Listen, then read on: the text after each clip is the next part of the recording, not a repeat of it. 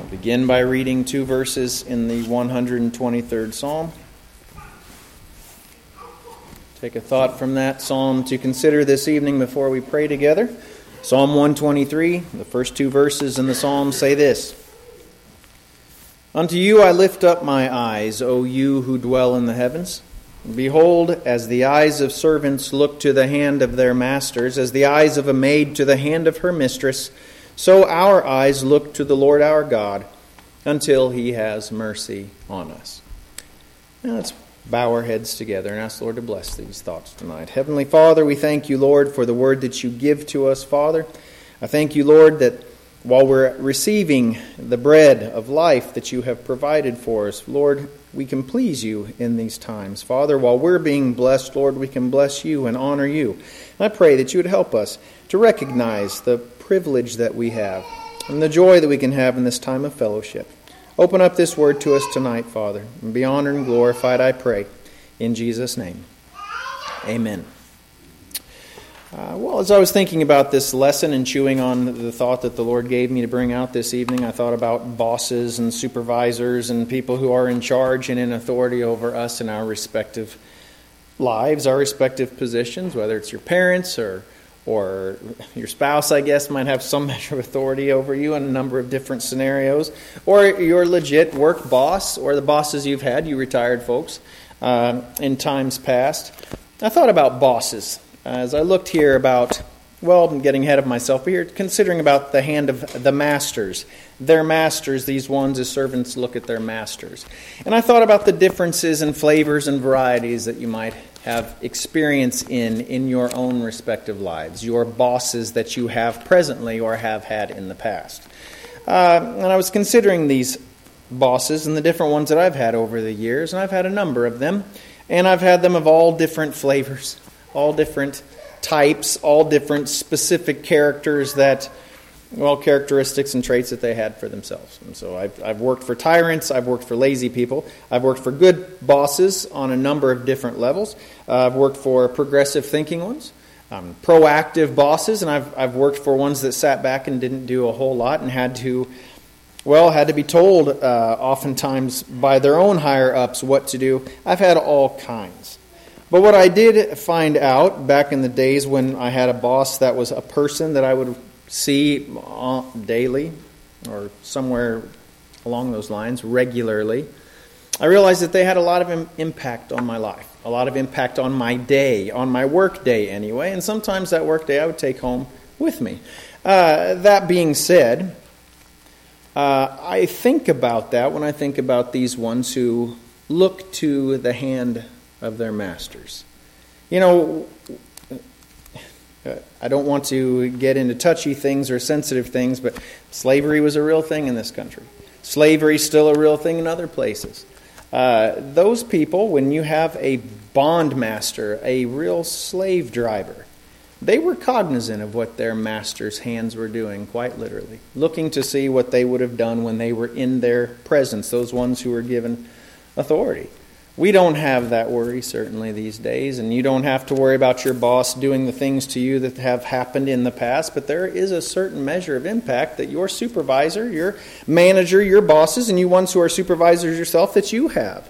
There might be people who, so to speak, are looking at your hand, you managers and supervisors, you ones that are overseers. They're watching your hand to see how your hand is going to deal with them today. I think about Dan oftentimes and the people that he prays for and prays for wisdom as he's guiding these different ones and has a measure of authority over these ones. And I think oftentimes, not to throw bouquets at my brother, but I think oftentimes, man, how blessed are they that they have this God-fearing man who's praying on their behalf. Likewise, these other ones that pray for their kids and their students and different co-workers and the like. People are blessed to be prayed for, and they don't really even understand that. But these ones, looking at the hand of the master to see, what's he going to do to me today? What is she going to impact? How is she going to impact me today? We ourselves are looking to the hand of our own master, certainly, and that master being the Lord, of course. We look to see how he's going to deal with us in the day, or we can look, and we're encouraged to look, see what his hand is going to be. I thought about one specific guy that Well, he was what they call an acting captain when my captain was gone. A guy would come in, oftentimes he'd get cycled in, he'd come in and he'd be the pretend captain for the day. And this guy would always tend to come in, and it was just me. It was when I was working on a ladder truck, just me and another guy who was driving the ladder truck, and the acting captain would come in. He's like, what pump pressure do you have if you're running 2.5 lines off, and how fast do you set up? What's the tip of the ladder? The nozzle pressure is supposed to be at the tip of the ladder, and blah blah blah. He'd drill you and come in and just start chattering on just to make our lives miserable in those days. At nighttime, when we're getting ready for bed, he would call us up and say, "Ladder drills right now," and we'd take the fire truck out.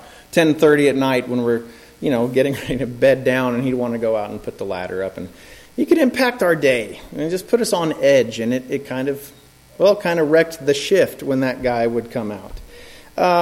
We were looking to the hand of that master, even though he was kind of an actor at the time. As the eyes of a maid to the hand of her mistress as she served that mistress. There's an expectation, a looking to see. What is the master going to do to us today? What can we expect from the hand of our master? All of our master being, of course, the Lord. The master over all things, you could say. Well, if he's your boss, and he is, he's not just mine, but he's everyone's boss. He's everyone's master. You can expect work, can't you? Ephesians 2:10 says, we are his workmanship, created in Christ Jesus for our own good works. Created in Jesus Christ for good works, which God prepared beforehand, that we should walk in them. God has prepared works for each one of us. We understand this. But he points to those works. He's prepared them beforehand, but he points them out to us in real time. When we're seeking him, we can expect that in a day, small, large, whatever the case may be, any place in between, we can expect that the Lord's going to, our master, we can look at his hand and expect he's going to point us in a specific direction.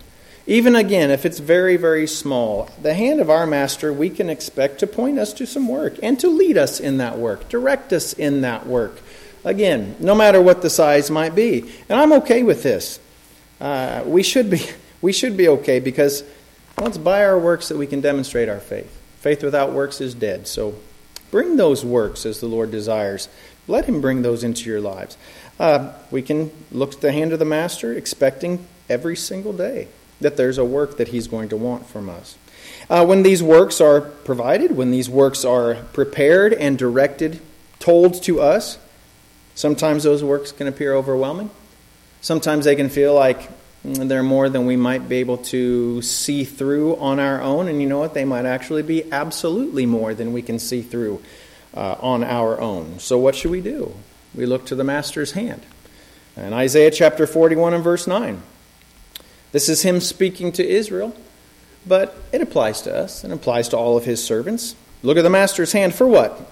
It says here in Isaiah 41 verse 9, "You whom I have taken from the ends of the earth and called from its farthest regions, and said to you, you are my servant," that's me, not just those Israelites. "I have chosen you and have not cast you away. Fear not, for I am with you. Be not dismayed, for I am your God. I will strengthen you. I will help you. I will uphold you with my righteous right hand." We say oftentimes the will of God will never leave you, or the grace of God, the strength of God, the power of God, the love of God cannot keep you. He doesn't lead you into catastrophe spiritually. He doesn't.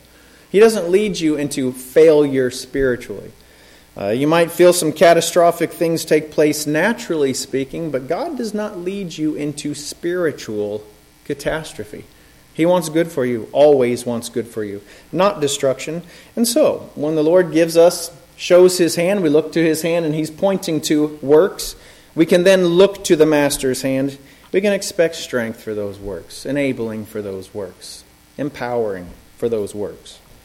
Now, if we find ourselves refusing those works, not taking the strength that he has for us to complete those works, what can we expect then?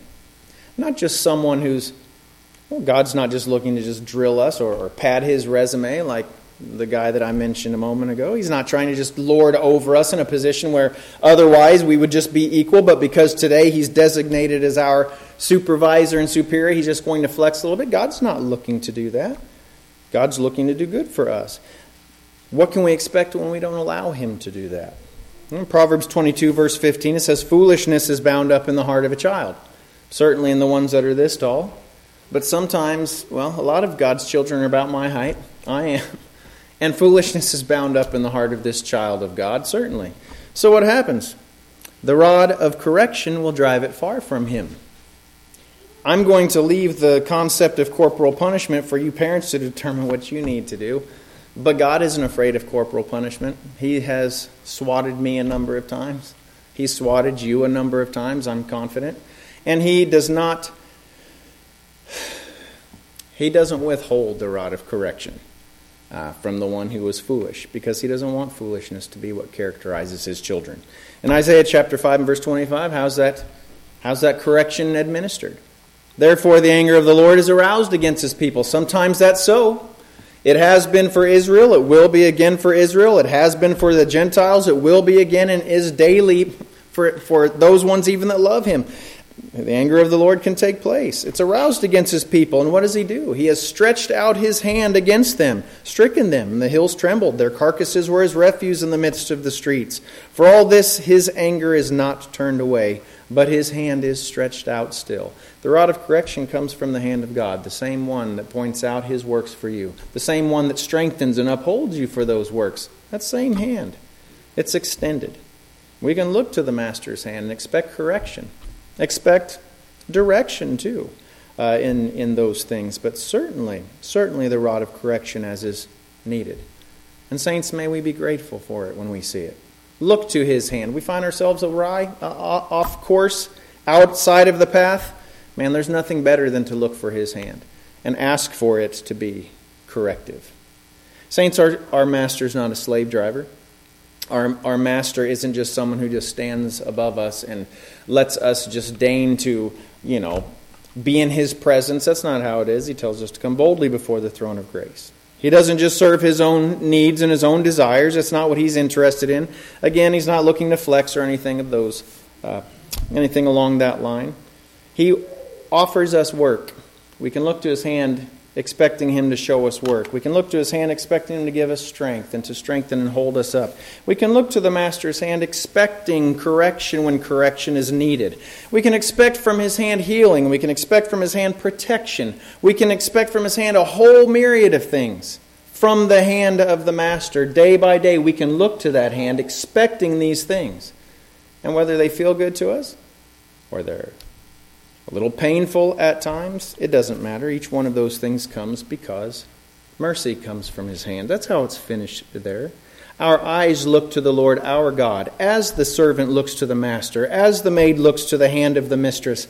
Our eyes look to the Lord our God and look for his hand until he has mercy on us. And every single time that the Lord moves upon us in direction, in handing us works, in strengthening us for those works, in correcting us with the rod of correction, in healing, in whatever it might be. When the hand of our Master is upon us and working on our behalf, he's demonstrating mercy to someone who never deserved mercy.